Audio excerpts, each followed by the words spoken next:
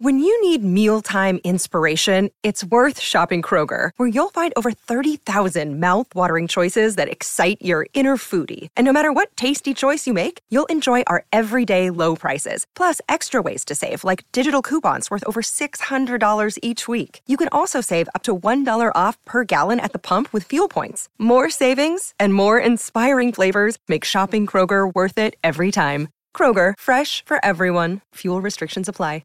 Hey, this is Jessie T, and you're listening to Tobin Tonight.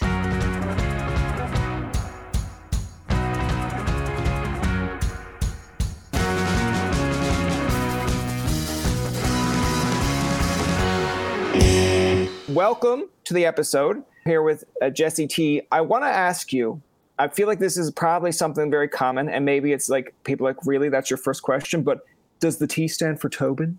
No. Of course. Yeah. No, it was, it's my last name. So Trenier is my last name. But when I first started kind of gigging around and stuff, obviously my real name is Jessie. That's a truth. But okay. I found the spelling was kind of all over the place. So I just ended up going with Jessie T kind of out of convenience, and it worked out pretty well. I don't know. There's like a little zing to it, you know? So that's where we stuck with it. That's fair, because I feel like if you put it up on like a marquee or something, it's like Jessie, and then it's like, how do you pronounce that? How does that work? It's exactly. Like I see names like in hockey because we're Canadians, so people know the reference. But it's like Absolutely. Taves. When I remember watching a World Junior and seeing that when I was a child of Taves on the screen, I'm like, that's Jonathan Toews. Like, no, it's not. Or it's like, you know, people are like, Sidney, you named a guy Sidney. I'm like, yeah, but now it's cool because it's Sidney Crosby. So exactly. It is so true. Well, and there's a lot of people that do go with their last names, but it started as like a way to kind of do the cover band thing, which is how I started. I started playing kind of a bunch of covers in different local pubs and venues and stuff like that. And so it was out of convenience for that. And it just kind of continued to work. Where did you get your kind of musical influence too? Because I know a lot of people will say they had a family member involved, or at a young age they were involved in music, but like, where exactly did it come for you? So I totally grew up in a household that was just like full of music. You know, my mom was baking like Christmas cookies or any sort of like baking. There was always music going. My dad played guitar. So he used to come home after work and kind of throw his feet up on the table and noodle. So I think the love of music and just kind of being immersed in it came at a really young age. But the first time I remember thinking that like this was something that I was interested in doing was we used to go on family camping trips. Okay. And with my dad's side, and we all used to sit and play guitars around the campfire. And we had Last Kiss by Pearl Jam was our family song. And I just remember thinking this would be so cool if I could like play guitar and sing so my family could sing along. So that was when like, I think that was the first taste of the bug that I got. I was like, okay, we need to do this. At what age did you really like develop it? Because like, listen, like I can sit here and say I watched like Steve Yzerman and Mario Lemieux play hockey, and I'm like, man, totally think I could do that. And then like you go and try 15, you put on your skates, and then you're like, all right, I wasn't never in hockey when I was like 7 and 8, so I'm already behind. Right. And by that point, I'm like, I just like it for fun, but it never really drove as a goal. Like it was always like, okay, that's a pastime and I like it. But then like when I was maybe 20 odd, I was like, man, it would be cool to be on SNL. And then I was like, you know what? Maybe not.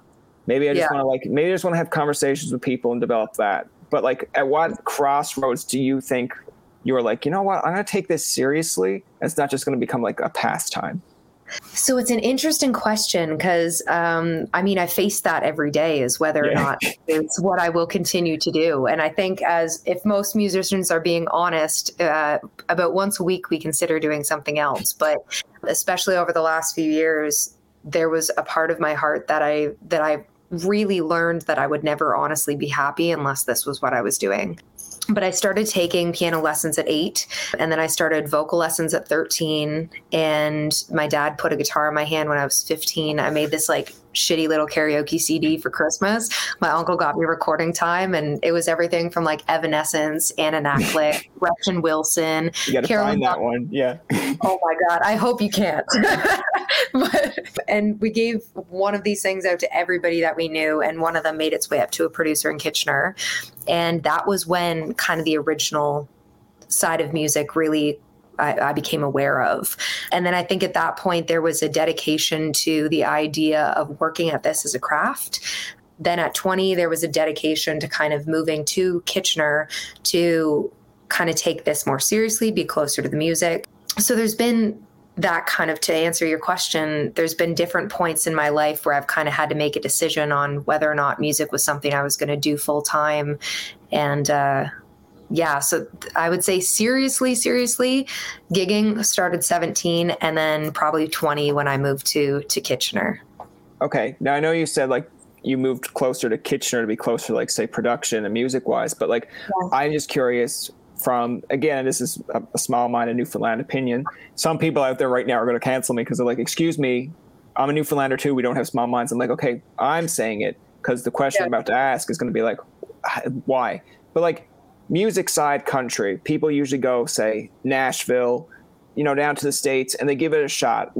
Why Kitchener? Was it just because you were just kind of like just trying to dip your foot in the water and just be like, hey, I don't want to make that big of a move quite yet? Yes, I made a connection with a producer up here, Rick Hutt, that I was kind of working with on and off from the time I was 15 to the time I was 20. And I kind of got to the age at my parents' place, and I think we've all been there. It's like, okay, I think I need a little bit more freedom. And realistically, nowhere else really made sense. It was like, I'm still within a drive that I can head home if I need to. I had kind of made a few connections with different local artists and musicians up here. So I kind of knew some people moving here, and there was no real decision made. We came to look at like apartments just as like, we'll see how this goes. Yeah. And that weekend I signed my lease and I was gone a month later. For me as a person, when I make decisions, it's like I think about them and stew on them for so long. And then once it gets made, it's like a month later, we're already in it. Like there's no time to Okay. I feel like I'm very similar to you in that sense, because it's like when I wanted to do this podcast originally in like 2017. Yeah.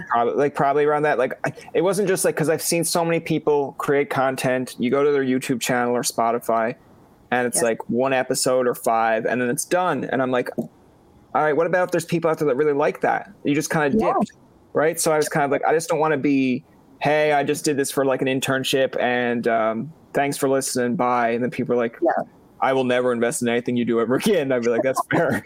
So I was kind of like, for a whole solid year, and I don't want to make it sound like it's like the mentality of, oh, I was developing things. No, it was just me sitting there like, okay, but if I do this, I need intro music. I need extra music. Who's going to be involved? What exactly is this? And then there were people in like my friend group, like, are you postponing it? What's going on? I'm like, no. It's like, there's just a lot of, hey, I want to be committed to this. And it's like the same thing when deciding a university. I applied to like 4 or 5 and got into like Carleton in Ottawa. And I think my parents were like, you won't last a week up there. And then I was like, all right. There was a part of me that's like, what about if I don't last a week? And then I come home and they're proving their point. So I kind of was like, I could have been up there like a weekend, like, this is horrible, I hate this. But I was like, no, you can't go back and tell them that they're right. So I was just like, I don't care if someone mugs me every day of the week. I'd be like, I'm staying here until I finish. They'd be like, it's okay to come home. I'd be like, no, you say that until I come home. You're like, told you so. Right? You can pour cement on my feet. I'm staying here. But it's so true. Like whatever it is, I think there's one of the best pieces of advice I got really early on is that not every day is going to feel inspirational. Not every day you're going to wake up and be like, the fairy tale, the Disney princess thing where the birds are flying in your window. That would be creepy though. But not every day is going to feel like one that you want to wake up and start creating, be it a podcast or music or playing shows. But there's a dedication to craft. And I think that's where it becomes more than just a hobby and more than like a passion that you're like willing to kind of work on and make a career out of, right? You got to get up and you got to go to your job. And some days are going to feel like the best thing and other days are going to feel like work. But when the payoff happens, it's so much sweeter if you're dedicating to something that you're really passionate about. And I think that's kind of where that difference is. So I want to kind of go off that point, because I know when you're saying, like, obviously highs of highs, you feel like, okay, great, I worked hard, this is an accomplishment. Yeah. And there's other days that you're right, it does kind of feel like work. Like some days I'm sitting here like, oh my God, like I got to do this and this and this, and this is just pain in the hole. But like the pandemic, I think really, like if you want to talk about the moment of, like, just say if this was a movie, that climax of like, all right, this is your breaking point. Like I'm giving you an out. Like everyone else is kind of in the pandemic as well. If you want to dip out now, no one's going to blame you. Yeah. But I felt like in the pandemic, it was more or less like there's two ways for me to look at it. And maybe you're similar. Is I was like, all right, so we have a whole bunch of musicians out there, a whole bunch of movie stars that maybe they're looking at it and saying, great, I get a relaxation break if you're that made that you don't have to worry. But I'm like, there's other independent acts out there like, all right, I don't want to come across as like, hey, I know you're all in a pandemic, but check out my new CD. But at the same point, it's like, I have to kind of do that because I want you to like know like everything's not doom and gloom. And I do need you to check out my music because it's kind of what I'm doing to make a living here. 100%. Right? So that's how I felt about with podcasting. I was like, all right, I kind of like doing it. And I felt like there's going to be more people that are interested now because where's the platform?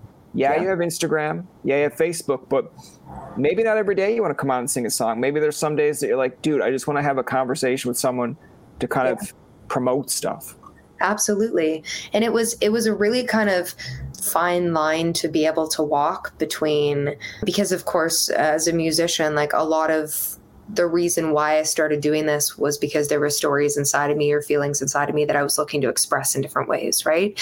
So during that time, it was a real fine line of like figuring out when I needed to be the Jessie T, figuring out when I needed to take a break for myself, and then figuring out how to promote and then also just keep my heart happy. And like it was this constant, like not even juggling, but balancing act. And I really kind of took like, I would say a week or two off when it first hit. And that was the longest break that I had had from music since starting it at 17. Most of the time I play anywhere from 2 to 7 gigs a week. And I have been since I've kind of been doing music full time. So it was a real kind of shocking moment, but I think a lot of us, as horrible as it was, really settled into having more mental space to kind of create. And I think a lot of art that came out of this music, like any sort of art, is going to be some of the best art that we hear for the next little bit, because everybody got bored. And so when you get bored, that's where creative ideas kind of spark from, right? So yeah, it was a weird time, but it was also kind of a cool time creatively looking back on it. I think it's interesting that you mentioned that, because like, you know, when I was younger and you'd see like, I don't know, I was kind of into like NSYNC, Backstreet Boys, like all that stuff. And like, you're a kid, so your mind is like just here in the moment, and everything else is like, it's your own little bubble, right? Yep. So it's like, I would see like a Backstreet Boys CD and I'd be like, cool. And then it's like, all right, so when's the next one coming out? And then it'd be like, I don't know, 2 years later. And you're like, so you only released 3 music videos on Much Music, and now it's a new album. And like, like as a kid, you're like, this is stupid. Just release all your songs on the album. But you don't realize like it's older. It's like, oh, it's smart. They're releasing 3 songs, get you to buy another CD, release 3 songs. But sometimes they take like a 5-year break, and you're like, you think I'm going to stay with you for 5 years? Like, what are you doing? But then there's the marketing side that's like, yeah, because you like their music. But now, like in today's world, it's just singles. And I used to think of like Ed Sheeran comes to mind because I like Ed Sheeran. But when I was in university, I was like, man, Ed Sheeran, you come out with one song and then you go on hiatus for a year. Like, this is fucking stupid. Like, I can't commit to you. But then like, then you look back and you're like, but every song he puts out after the hiatus that he takes or mental break is good. It's golden. So I'm like, if that's what it takes for you to come out with good music, fine. Because I'd rather that than Ed Sheeran be like, I got an album out today and I'm going to release an album in two months' time. And you're like, okay, they sound same and not great. So yeah, totally. I agree with you. Like the mental break sometimes helps, because there are definitely songs out there that I listen to now and I'm like, don't know if that would be so good. Yeah. If you came out with that, like, I guess in the pandemic sense, if we didn't have that. Absolutely. Well, and that's where like it's kind of an odd thing, the music business, to put in quotations, and not that I'm far from an expert, but we are people at the end of the day, and like people need breaks, they need life experiences in order to create new things. You know, if you're sitting in the same four walls, eventually you're going to run out of ideas because there's only so many things in a room, right? Yeah. Once you step out of that room, sometimes it takes time to be able to do that. And we see it a lot where people get kind of the claim to fame, the 15 seconds, and they run through all of their good stuff and then they're stuck. And it's like, okay, well, what are we doing from here? You need time to kind of be able to grow with an artist. And I can speak from my own experiences. My last full-length album, or my project, was out in 2016. So I took a fair chunk of time away from kind of putting out music, but a certain amount of that was just working on my craft, and a certain amount of that was I wasn't really dedicated to the music that I was creating at that time. You know, it was really, really good, but which one defined me? Yeah. And I got really bugged up in this idea of like, well, it needs to be the newest song, when in reality, it was actually Rick Barker and I that were talking, and he said, your fans want to be brought on your journey. It's important to let them see every step of it, because there's going to be songs that are old for us, which they usually are by the time they hit, like by the time they're released. We've been listening to these things for like anywhere from 6 months to like 3 years.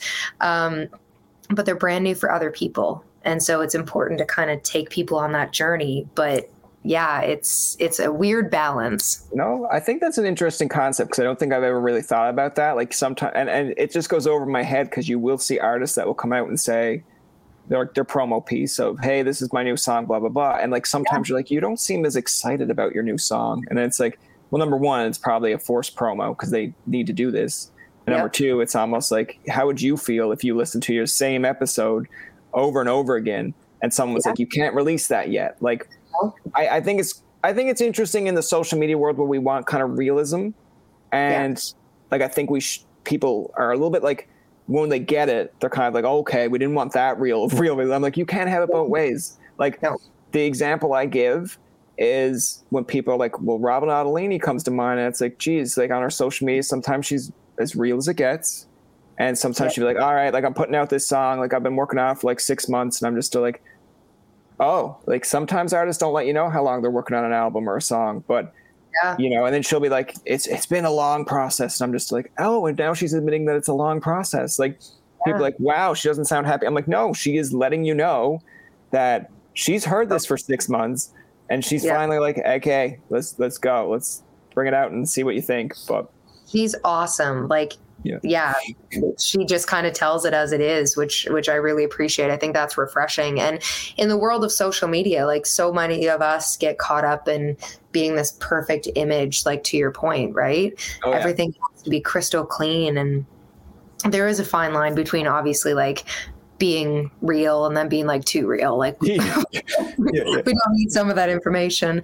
But I think it is really, there's a cool thing happening nowadays that people get to be a lot of their genuine selves. And like, that is what people are more so attaching to than even what you're creating a lot of the time, which is odd. Like if you're subscribed to who someone is as a person, if you would like to sit down and have a drink with someone or a coffee with someone, you're probably going to be way more compelled, like, to the stuff that they're putting out because you enjoy what their mind does. And I know I'm a big fan of Robin because of how I can see her mind is working with not only the songs she creates, but also like the content she puts out. Like Nicole Ray is another example of that. Katie Topham, Elise Saunders. Like there's a bunch of people that I'm fortunate enough to call my friends that I really appreciate not only the content they create, but also their minds that I get to kind of witness throughout that process.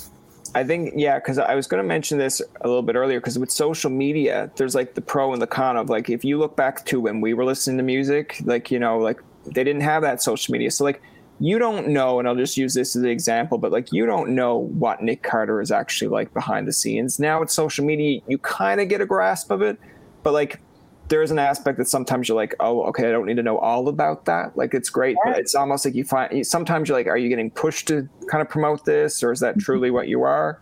Yeah. But I do find, like, to kind of give you a compliment with social media, and like I find a lot of like the newer acts that we have on that do it, is like you have no kind of fear of being like, hey, guess what? I just bought this on Amazon today, and I'm going to show you like this big green screen and all this. And like, I'm sure there are people out there like, wow, it's like she got a green screen from Amazon. I thought she was doing better than that, but I'm just like, what do you mean? Like, what do you mean? Like, we all have green screens from Amazon or like whatever, but at least she's telling you like, hey, I'm bringing you a part of this journey, rather than coming on social media every so often just being like, hey, check out my new song. I'd be like, okay, great. Like, I'd much rather that. Right.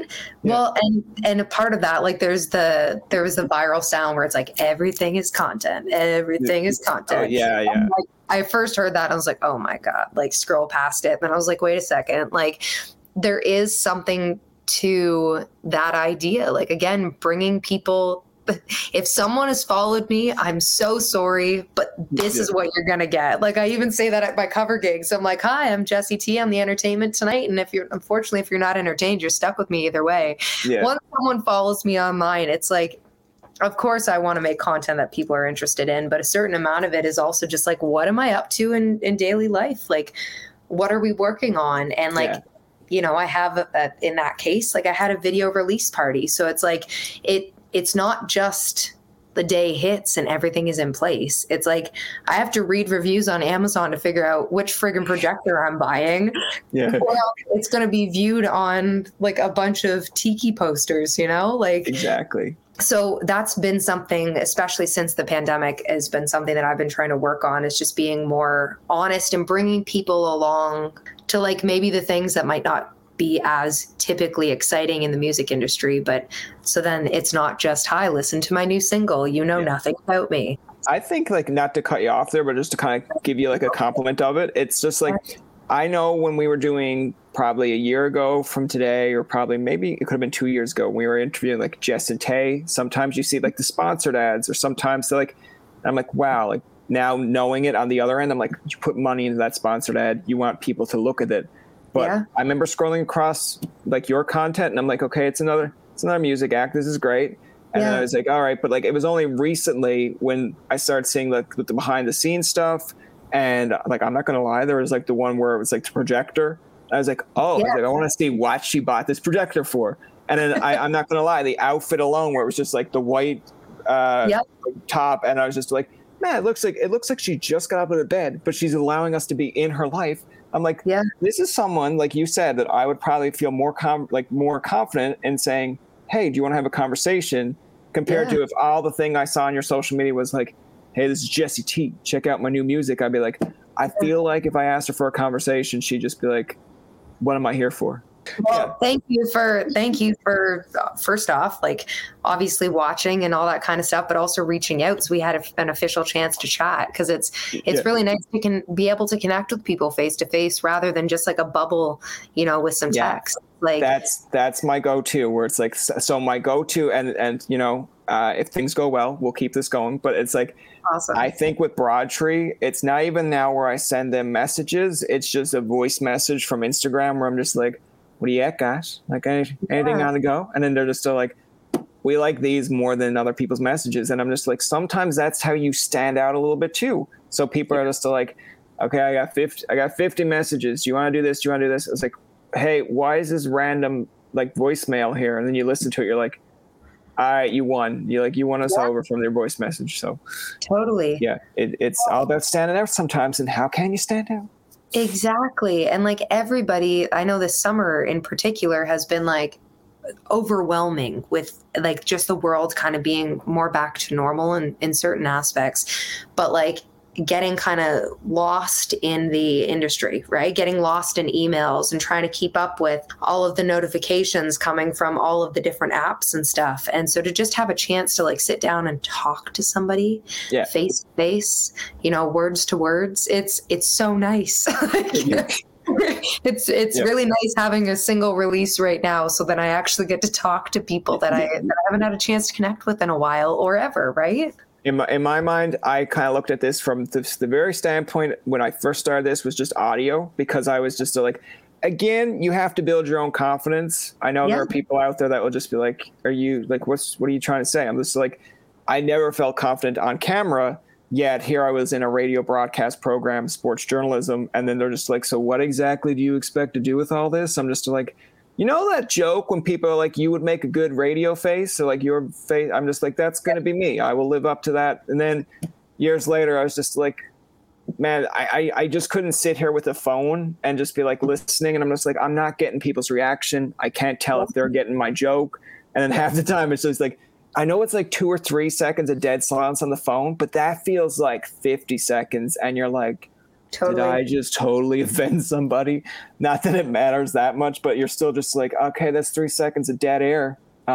What's going on? But at least in like real time, you can be like, oh, their video froze, or hey, they're taking the time to process what you said, or they're reading your face reaction. Because there's a difference in saying, I hate Trump, and then like literally looking and being like dead face and being like, man, I hate Trump. He's such a loser. And then people are like, oh, he's just joking around. Like I can say the same thing. Okay. But on a voicemail, it's just like, I don't know. Yeah, totally. Well, there's more that you get from the visual and audio standpoint, right? Yeah. But it's fascinating, like being like, again, as an artist, kind of having to learn to be comfortable in all of these different settings. Cause like some interviews are on radio. So you're in like a radio station and you're like, oh my God, like, is this what it looks like? Or like you're on your phone and you're like, this feels casual, but like, who's going to hear this? Or, exactly. You know, live from the Jesse Shrine wall over here. But yeah, I really appreciate the opportunity to be face to face and like, get to know somebody more personally in that way. I feel like I've been in radio environments where I go in and like I see it on TV, what it looks like, or like, you know, like a kid from Newfoundland seeing like, I don't know, like Toronto, Ontario commercials. I was so entrenched. And then like you go into this like little radio station or studio and I'm like, dude, this is like the top radio station in like Toronto or wherever. It could be Ottawa. And I'm just like, you guys look like you're in my basement. And they're like, and then like they look at you and be like, and I'm like, no, it's totally fine. It's just that I imagine it to be like this big set and you guys being spaced out. But literally, it's like if one of you accidentally bumps the elbow, you're literally like, ow, you hurt me. I'm just like, that's live on air now. Yeah, exactly. Hello, I'm Wendy Mesley. There you are. A lot of people have wondered what happened to you. I could say the same about you, Maureen Holloway. Well, here we are, a few years after we left our previous jobs. We've been busy. We have a podcast. I know, you're thinking who doesn't, but ours is really good. It's called Women of Ill Repute. We don't just talk to women, though, just the most interesting people you'd ever want to meet. Artists, musicians, comedians, doctors, activists, convicts, writers, sex workers. Drop some names. Jan Arden, Pamela Anderson, Bruce Coburn, Samantha Irby, Louise Penny, Marilyn Dennis, Colin Mockery. We laugh, we cry, sometimes we argue. Come and find us. Our website is womenofillrepute.com. Or try Apple, Spotify, and all the podcast places. So now you know what happened to us. Women of Ill Repute. I want to ask, because I like to get into the context here a little bit of the music side of things as well. Like now you mentioned about if you go to your social media, you can see the behind the scenes stuff. I want to do a little bit of promotion for the actual song itself. So tell people the latest song. I've heard it. There are times when I look at the music video and I'm just still like, interesting. I like that you kind of told people like where you shot it to, because I'm just still like, I wouldn't have guessed that. I would have just been like, that's probably shot in the high class, like fancy place. And then when you're just like, no, man, this is like, you know, just a tiki bar that I go to. I'm just like, all right, cool. Like, it looks great. But it's a local venue. Yeah. Tell people about the song and just a little bit like, I know it's still kind of early out, but how have you received like the reception been? Have people been like, shut it off, go home, Jesse T? You suck. So yeah, the song is called I Can Be Your Margarita, or Margarita for short. And it was It was a song that we wrote during the pandemic. It was really just to hang with a bunch of my buddies. So Rich Cloak, David Madras, Greg Williams, and myself. And we called ourselves like the dream team. But we basically were sitting down and trying to write through this like really complicated love idea. It wasn't going anywhere. And Rich was like, does anybody just have like a lighthearted, easy idea we can tackle? Yeah. I was like, I do. I had this idea kind of comparing myself to Margarita. And the song really and quite quickly wrote itself. It was a bunch of inside jokes, like just supposed to be as hilarious as we could make it. And I never really imagined it as a single until I started playing it live. Because at that point I would play it by my folks or like, you know, my friends on the phone, and people really started responding to it. So I was like, okay. So I started playing it on live, and I started playing it, you know, when we could play in bars and stuff. And just the live response from it was really what kind of drove me to record it as a single. And then the video itself was shot at a local bar here in Kitchener called the Grand Surf, which has amazing drinks. And they're in these like really cool like tiki glasses and like burnt pineapple on the sides and like the little umbrellas. You feel so fancy. And that was like immediately was where I wanted to shoot this video. I had no idea what I wanted the video to be about, but I knew that I wanted to include them. And it was actually my boyfriend that was like, we should do this. Like, why don't you do like a margarita making competition where no one knows what's in a margarita? And I was like, that is genius. And so it's a bunch of my buddies, again, Rich Cloak, David Madras, so two of the writers on the song, Josh David, who's like a phenomenal artist, and my boyfriend himself. We're the four guys in the video, and I let each of them choose their own concoctions, which was an oversight on my part. Yeah. And we were like, how chaotic can we make this? And I'm so happy with how it turned out.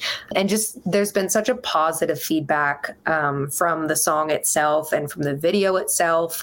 I think it's just like, it's a different side of my character that people haven't really seen before. You sit down with me in a conversation and I like to joke around. I like to be fun. I usually am the only one laughing at my jokes, but I think I like to be funny. And so this kind of was the ability to show a little bit of that side of myself for the first time. So it's been pretty cool. I feel like if you had your time back, you probably would have been like, you know what? Like, I know I'm letting them come up with this idea of making their own margaritas, but like, let me just rethink that one, because it's like literally like you're just still like, why did I agree to this? Yeah. You know, like I look back at some ideas that I have that I greenlit or like let my buddies be involved in, and I'm just like, okay, like he's my buddy, but maybe not the wisest choice here. Yeah. Like, you know, and then sometimes you're just like, okay, that does make sense, but to each their own. I mean, you look at the hindsight of it. If it does well, you're like, genius. If it doesn't do so great, you're just still like, all right, blunder, but we learn from it. But so far, so good. So that's where we want to head. I want to ask, because especially now where you mentioned in 2016, you had like your first kind of album, your first kind of, I guess, CD out, and now it's been this long. Like, I know you, prior to mentioning it, said that this was a whole process of writing, developing your craft. So like when you eventually release I think it's in 2023, I read that you're coming out with one. What was the whole mindset of 2023, and what things did you think you changed from the first time around? So it's interesting. I was at a writer's round with Nicole Ray a little while ago. There was like a bunch of like female artists. It was one of her all women shows. And there was this running joke about an artist's version of Soon. Okay. I have new music coming soon. I have a new album coming soon. There's a video coming soon. Soon can be anywhere from like 2 weeks from now to like 3 years from now. And this album has been a little bit of that. We got a local grant, Waterloo Arts grant. Thank God for funding. But that was really a kind of stepping point to the end date of this whole thing. And I had kind of a whole catalog of music that obviously I had collected over the years. But with getting this grant right before the pandemic, and then to the point of the art that we kind of created throughout that time, there was this new influx of like stories that kind of came out of me and out of some of the experiences that I had during that time. And it just really felt like the right kind of catalog. So with, you know, the album previous, a lot of those were my kind of highlight stories to that point in my life, the highlight songs to that point. Whereas these kind of collection, it'll be a little bit more mature sounding because obviously it's been 6 years. There's a lot less about alternative characters and it's more like personal of like point of views, I guess. But Title Track, which was my last single that was released, and Margarita will both be 2 singles off of that. And then we're going to have another one out probably early February, March. And then the album should be in the spring. Okay. And like, was there anything like particular in mind of why you chose like spring per se? Or was it just more or less like, you're like, hey, I want to have time for these songs to kind of be out there and see where they go, and then an album? Because some people are just like, coming out with a Christmas album, like, it is September. Can we at least let it settle in? And then some people would be like, November 1st, hey, like, and you know they prepped for it for a while, but then they're just kind of like, hey, November 15th, hey, I'm coming out with a Christmas album December like 3rd, and you're like, quick, I like it. Like, I know you worked on that for about a good solid couple months, but at least you didn't just plant it on me in September. I'm like, hey, I'm like, we haven't even got through Halloween yet. We haven't got there yet. Yeah. And even like I'm doing like a super soft kind of just in these conversations, letting people know there is a project coming, but it was really, again, the end date that just kind of kept getting pushed. We released Title Track in October of last year, and we were hoping for SiriusXM, obviously, for it to get on there, and it didn't until January. And then once it was on for a few more months. So then all of a sudden, the idea of releasing another song at the end of January didn't make sense anymore. Yeah. So we were kind of like, okay, well, let's ride this wave. And then when Margarita was ready to come out, we're like, well, it'd be weird if I just released one song and then an album. So let's release Margarita. And then you're not going to release an album at the beginning of the year because then you can't tour it. So it's like, well, let's do 3 songs and then have the album in the spring. And then that way I can kind of shop it and sell it, hopefully for people through the summer 2023 shows. So even the summer is starting to kind of fill out a little bit already, which is awesome. So I'm just excited to have a new tangible product and some new tunes for folks. So like, I also read, and again, like, sometimes reading can be good, sometimes it can be like horrible because you're like, oh, like, these are not true. But it's like, I read, now we've had him on before. I thought he was like a super kind of easygoing guy, but like Jason, I think it's like Jason Blaine. Yeah. Like, you are kind of like a background singer sometimes when he goes on tour as well. Yeah, I am. I know that you share the stage with like the Reclaws. Jesse, I can never pronounce her last name, but it's like Maskaluk. Moskluke, yeah. Close. I know there's going to be people out there that want to cancel me right now. But like, how do you find those experiences? And just like, because I know a lot of things, like, I'll give the example down here. Like, we have an act, Rachel Cousins from Newfoundland, but like, she's her own artist. But like, sometimes it's like a Newfoundland kind of bubble. And I feel like it's music in general. If an artist that you know calls you up and says, hey, I'm getting ready to go on tour, like, technically we already have our singers or our opening acts, but do you want to join in some capacity? Because you're like a sponge, you're learning. So like, when you get that call, is there a part of you that's like, yes, or is there a part like, oh man, could you put me on the card somewhere? Yeah, little A, little B, and also a little bit of like, oh shit. Okay, let's do this. But the Jason thing has kind of been the first of its kind, like supporting an act. Yeah. And obviously, like, I've listened to Jason's music throughout most of my life. Like, I've absolutely been such a fan of him and, like, again, what he creates. So it's been really cool to be able to stand side stage and, like, not only support him, but also learn. We played main stage Boots and Hearts this year. So to be able to be on that stage before it was my turn was pretty cool, because then all of a sudden, when I do have that opportunity, I'm not going to say if, when, it won't feel hopefully as like, oh daunting. My God, exactly. And with the Reclaws or Jess Moskluke, Paul Brandt, all the posters are back there, by the way. But it's just really cool to be able to be on stages that those people are going to perform later at night. Get to do your set and then hang around and see the pros kind of doing their thing. And also, like, I'm such like, I love learning, like standing, watching, seeing what people do, what works, what like doesn't, all that kind of stuff. It's really cool, especially with those acts that are so fine tuned, to be able to like stand and absorb that information and then take it back and apply it hopefully to my shows. So it's a pretty cool thing to get the call. Yeah, I feel like the one that I forgot to mention, but it's just on the tip of my tongue, and I was like, oh, I knew I forgot some, but like Adam Gregory is another one. I like, man, like I remember watching like CMT when I was younger and seeing like the Newfoundland acts we have here, but like Adam Gregory, and I will say this because I've said it to his face, so it's not like I didn't say it to him, but like I remember as a kid watching Adam Gregory, and he had like the short hair, and he's like 16, and I'm only like maybe 6 watching No Vacancies. You know, Big Star, and I'm like, man, this guy can like really belt it out. And I'm like, how old is he? I'm like, what? And then when I see like a recent picture where it's like, say, longer hair and a beard, I'm just like, there's a part of me that kind of like just wants to rib him a little bit and be like, oh, look at that teen idol. He's going through some stuff. Like, yeah, he grew up. That's what happened. But and then you listen to like Dirt Road Therapy, and I'm just like, okay, he still has the pipes. Oh yeah. I'm just like, man, is it the same guy? Is this like the Avril Lavigne experiment where they don't know if Avril Lavigne got taken away, or like, is that really Tom DeLonge? What happened to Tom DeLonge? I'm like, nah, it's Canada. The worst thing that could happen is like, oh, he got hit by a moose. Yeah, exactly. No, it's so true. Like touring with Adam, that was for the Stories and Songs tours. So like a lot of people that, again, I grew up listening to: Michelle Wright, Beverly Mahood, Dwayne Steele, Adam Gregory, Steve Wilkinson. Like, oh yes, forgot Steve. Yeah. So those were 2 different things. There was a Country Christmas tour, which was Sean Hogan's, and then the Stories and Songs, which was Jamie Warren's, which are a very similar kind of nature in regards to how the show is organized. Like I would go and for Jamie's open up the night, and then they would have the 3 artists kind of sitting there and doing like a songwriter round. Whereas with Sean's, I was part of the lineup. So I was on stage with Adam and with Steve and Thomas Wade, and it was wild.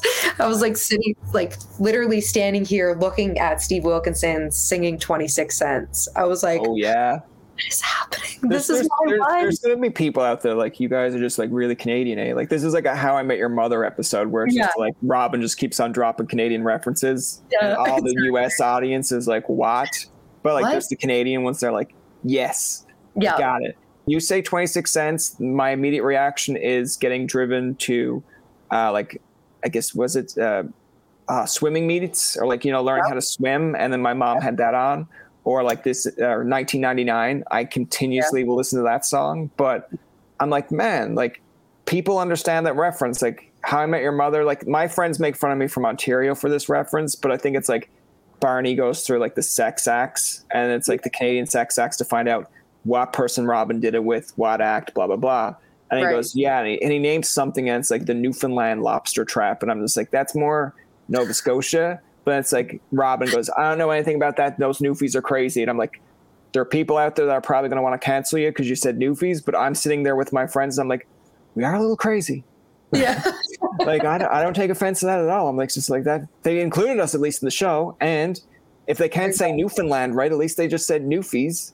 And I'd prefer that than someone like that's from Canada go like, I'm going to Newfoundland or Newfoundland. I'm just like, please just try. Just try. Yeah. You got this. I support you. You got it. Hi, I'm Steve Yerko. And I'm Tara Sands. Now available from Maji Media is our new podcast, 4Kids Flashback. 4Kids is the company who brought you the English dub of Pokemon in the late 90s and so many other shows like Yu-Gi-Oh!, Shaman King, Teenage Mutant Ninja Turtles, Kirby, the infamous One Piece dub, and so many more. We'll be talking to the people who worked at 4Kids. Actors, directors, writers, editors, producers, engineers, you get the point. And hopefully get the answers to questions both you and I have about the company. I actually worked there as a voice actor on some of the shows. And I was a kid watching the shows and remember way more than Tara does. And thank God for that. Steve is actually a professional storyboard artist, which gives some really unique insights into anime and animation. Subscribe today wherever you get your podcasts. That's the number 4 Kids Flashback. To kind of clue it up, we have a fun aspect that we like to play. I'm just going to see if it will generate here for me. It's called Random Question Generator. Okie dokie. I think it's fun because I kind of lose the aspect of the podcast, and people are like, good, he shuts up. And I'm just like, hey, mom, stop. Yeah. But stop. Yeah, this is stop. This is my time. So we'll play a game, and if you don't want to answer the question, just throw it to me. Okay. We can come with another one, or I can answer it. Okay. So this one's a little bit cheeky. I feel like it's a hard one, but because a lot of people are humble and modest, I'm not. Okay. But like, what was the best compliment you've ever received, like your whole life? I ever received. I don't know why this is not a good compliment, but I remember. I always remember the good, like the bad ones. Yeah, right. I remember bartending once, and this guy comes up to me and he goes, "Hey, you're a pretty good singer for a waitress," and I was bartending at the time. Now, that is definitely not the best compliment that I can think of, but for whatever reason that stuck out. And I've always said if I was a better bartender, I'd probably be a shittier musician. So I'm going to say there was a lot of like things I could have dug into, but I was taking that. Yeah. That was my life path I was supposed to follow. That's fair. Like, you know what? Kind of similar to yours when I was playing soccer up away. Like, I'm a decent soccer player, not the greatest, but like, I know what I'm doing for the most part. And someone was like, why are you playing striker or forward? You have long legs. You're a better defenseman. I'm like, okay. A part of me is like, at least he's acknowledging that he thinks I'm better defenseman because I'm tall and long legs. Yeah. But the other part of me was just like, or is he saying that I'm so bad at striker, but you'd probably be good at defense because you're like, you know, it's like when you go to a tall person, you're like, you probably play basketball because you're tall. It's like, it's the equivalent of, hey, you're shit up front, so go back because you have long legs. I'm like, I'm not going to argue. Like, yeah, exactly. I'm just here for fun. But if you think I'm better back there, and sometimes it works, but I still feel like as a defenseman, I'm like, dude, I want to score. But really, when you get older, you realize a defenseman's job isn't necessarily to score, it's just to stop others. So if you come off the field or ice and you didn't let anyone score on your shift, you're not getting pats on the back of like, awesome. But internally, they're just like behind the scenes. So like, he did his job. No one scored. Oh, yeah. Awesome. And I'm just like, can you say that more loud so that I feel confident? Because the silent heroes. Yeah, exactly. Yeah. Exactly. What bends your mind every time you think about it? Okay, this one's going to give me the heebie-jeebies. But the fact that there's was it 10 spiders, or like there's a spider within an arm's reach of you at all points. Now, I don't know if this is like a folklore, like an urban legend kind of thing, but I can deal with pretty much any bug. Spiders, absolutely not. And so the idea that there would be a spider within, like, it just makes my skin crawl. And also this morning I was sitting there having my coffee and I was like doing emails, and all of a sudden I see this like thing drop and I get a tickle on my hand, and it was a spider, and it had landed right on my hand, and I was like, ah! And of course, like I jump up and then I go, well, where did it go? And fortunately I got it. But I don't know if that is really an answer to your question. No, that's fair. It's basically the thing that bends your mind is like, how are you always here? How is there a spider? How am I still alive? Yeah. There you go. There's the deeper dive. I was going for like, how does the spider exist? But you're just like, how have I not been eaten alive by spiders? But have I not died of fear yet? Yeah. Okay. What's something you learned in the last week? Actually, so I started taking guitar lessons.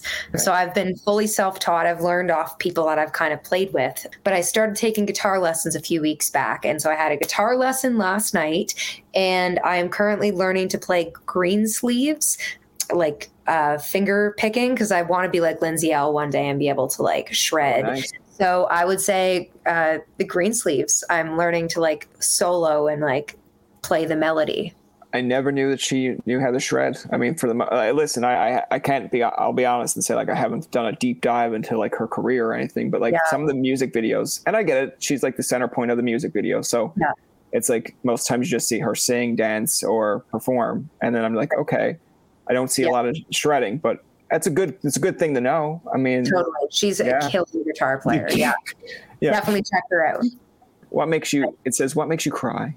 Almost everything. I mean, when we joined this conversation, you're just like, I'm so happy to be here. It's so nice to be here. Yeah. Honestly, like really, like tender moments, I think. And this is like a little bit of a sad spin, but I lost one of my really good friends in January of 2020, and way before he was supposed to go. And so since that moment, I really kind of try and live more in the moment. It's so easy to get caught up on social media or on your phone or on work and all that kind of stuff. But when I'm having conversations with people, I need to not think too much about kind of the idea that we're all here just for a short period of time. Yeah. But when I kind of dig deeper into that, that's an easy one to start the waterworks. That's fair. I mean, I won't leave you high and dry on this one, but like I find I don't care if people make fun of it so much, but it's like when I was younger, and I'd say even to this day, like seeing commercials on about like adopting dogs or pets, and then they used to have like the Bryan Adams song. I think it's the Bryan Adams song of like, in the arms of an angel. Well, that one as well. And then they had like, I think, I don't know, I'll find it some way, but it's like just a really old 80s song. You can tell the video is like an 80s soundtrack and everything. And I'm just like, man, like I know the older me looks at this and like, oh, this is a good production value. They want to make you feel sad. And like this dog that didn't actually leave in the road, but they want to make you, because there are dogs that get left the road, and I get it. But there's a part of me, like when I was older, or I guess when I was younger, I was just like, you're videotaping the dog in the road. Just take it. Like, why are you asking me to adopt it when you're right there? And there's there's a really old one that I think it used to come out at Christmas time. I don't even think it's Christmas related, but it's like piss pouring rain out.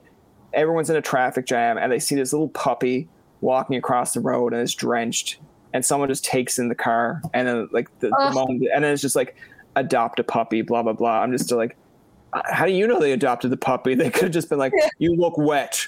We're going to bring you in. And then once it starts to dry off, we'll let you go again. Cause we don't even know if like now back in the day you do that. Today it's almost like you don't have a collar on you, but God, this is like a nice neighborhood. Someone has to own you. Back out you go. Yeah. It's like, no, you don't. No. I feel like that's what makes me cry. Or like, as cheesy as it sounds to make fun of it the other way, is like I watch a lot of Full House and Family Matters and all that, and then they go to that moment where you hear the music hit, and it's like, Michelle, why did you leave the house today? It's like, because you all didn't love me. I'm like, okay, just leave the room for a bit. Then you come back, you're like, damn it, Michelle. Yeah, come on. Yeah, other people crying is like, I will 100% cry. Yeah. I feel like that's when I'm like a Chandler, and I'm just like, I can offer you a sarcastic comment and like leave. And then, like, man, I knew Tobin was always an ass. It's like, no, Tobin's just overly sensitive. Yes. So he doesn't want to show that. If you could have any superpower, what would it be and why? That's hilarious. I thought you were going to say soup or well, if you could have any soup or power, what would you have? It's like, obviously the power. I don't want obviously the soup, of course. If I could have any superpower, oh my God, I'm blanking on what it's called. When you can like just teleport to different places, or teleportation? Like like just going wherever. I would say that would probably be a superpower I would love, because like so much of my life is driving and I'm always like 15 minutes late. It depends on who you ask. Some people will say more.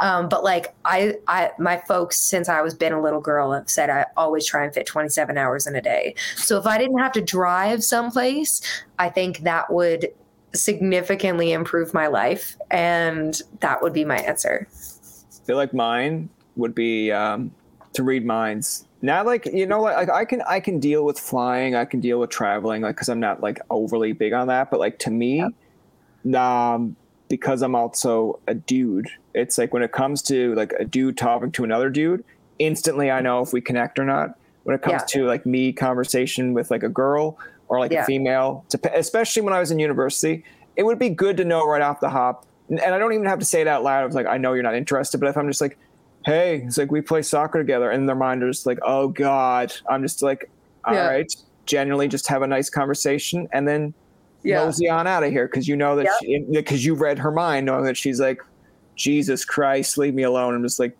gotcha. Rather than then just be like, oh yeah, we totally play on the same team. Yeah, I'd love to have teams with you. And then like later on, you're still like, she did not want to have teams with me. She was just trying to be very, very nice. But I will argue with friends. I'm like, she could have just told me to F off. I'm just like, and then look, who's the monster then? I'm like, well, it saves her like 3 or 4 times of this happening, and it saves me from doing this 3 or 4 times. So like, yeah. It's my go-to superpower. People are like, that's a lame superpower. I'm like, man, it saves me in the long haul. Mentally. The last one we have here. Oh, I like this one. If you lost all your possessions but one, what would you want it to be? So I got a cat during the pandemic. So if I would toss him aside. He's not coming. No.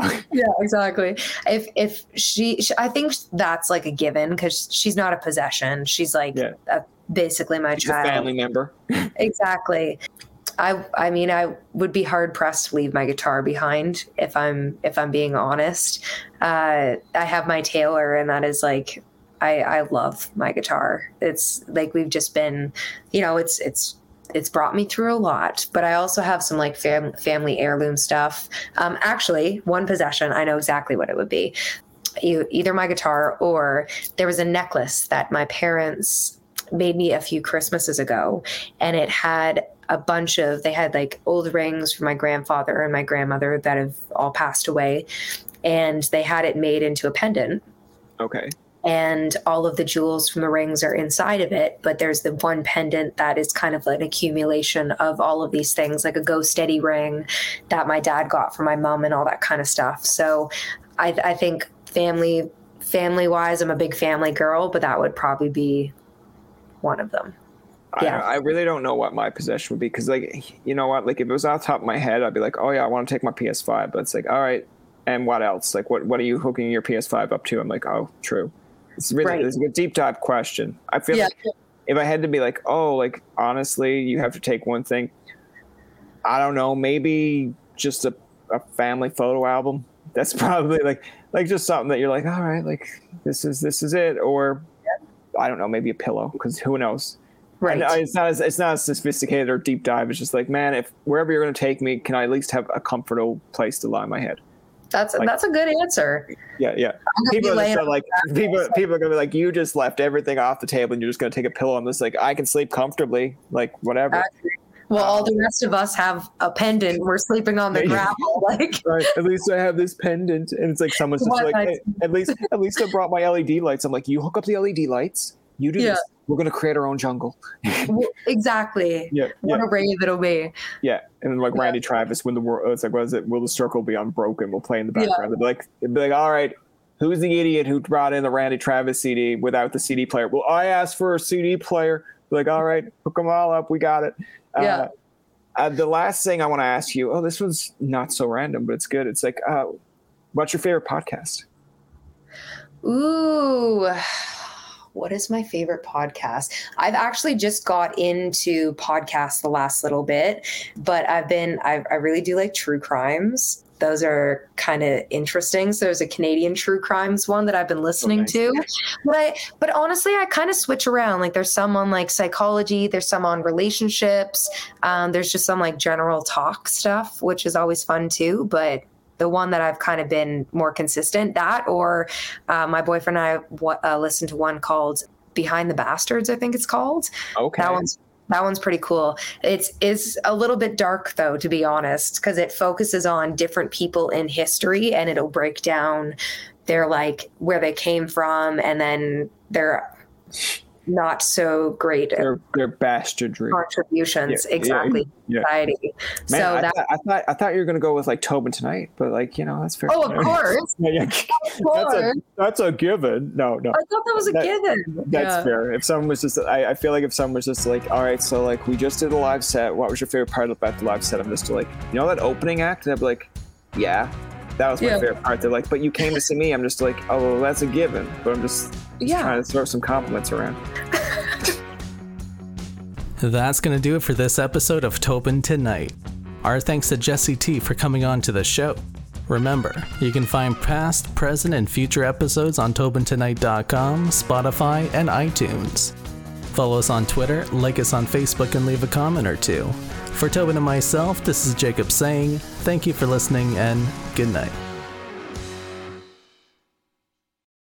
kids. I'm your eager beaver. And I'm Mr. Grizzly. If you love politics or hate politics, then have we the perfect podcast for you. The True North Eager Beaver. Incisive political commentary. We keep you up to date and give you the political and media literacy you seek to help you cut through the bovine fecal matter. Facts first. Sound analysis. Sometimes I growl. Sometimes I sass. We impart civics and build community. And we share some laughs along the way. Being informed and engaged has never been more fabulous. Or sexy. Catch us on the Dean Blundell Network. Or on our YouTube channel. Or wherever you get your podcasts. Because democracy is something you do. What happens when we play outside? We become healthier, both mentally and physically. We become more creative and more focused. We connect with nature, each other, and ourselves. Let's Take This Outside, a new podcast hosted by me, Marianne Iveson, an aspiring outdoor athlete and nature lover. I speak to athletes, outdoor professionals, and scientists about their connection to nature, how it affects their performance, and everyday life. Let's Take This Outside, available on Apple Podcasts, Spotify, and Google Podcasts, and at letstakethisoutside.ca. Another Sound Off Media Company podcast.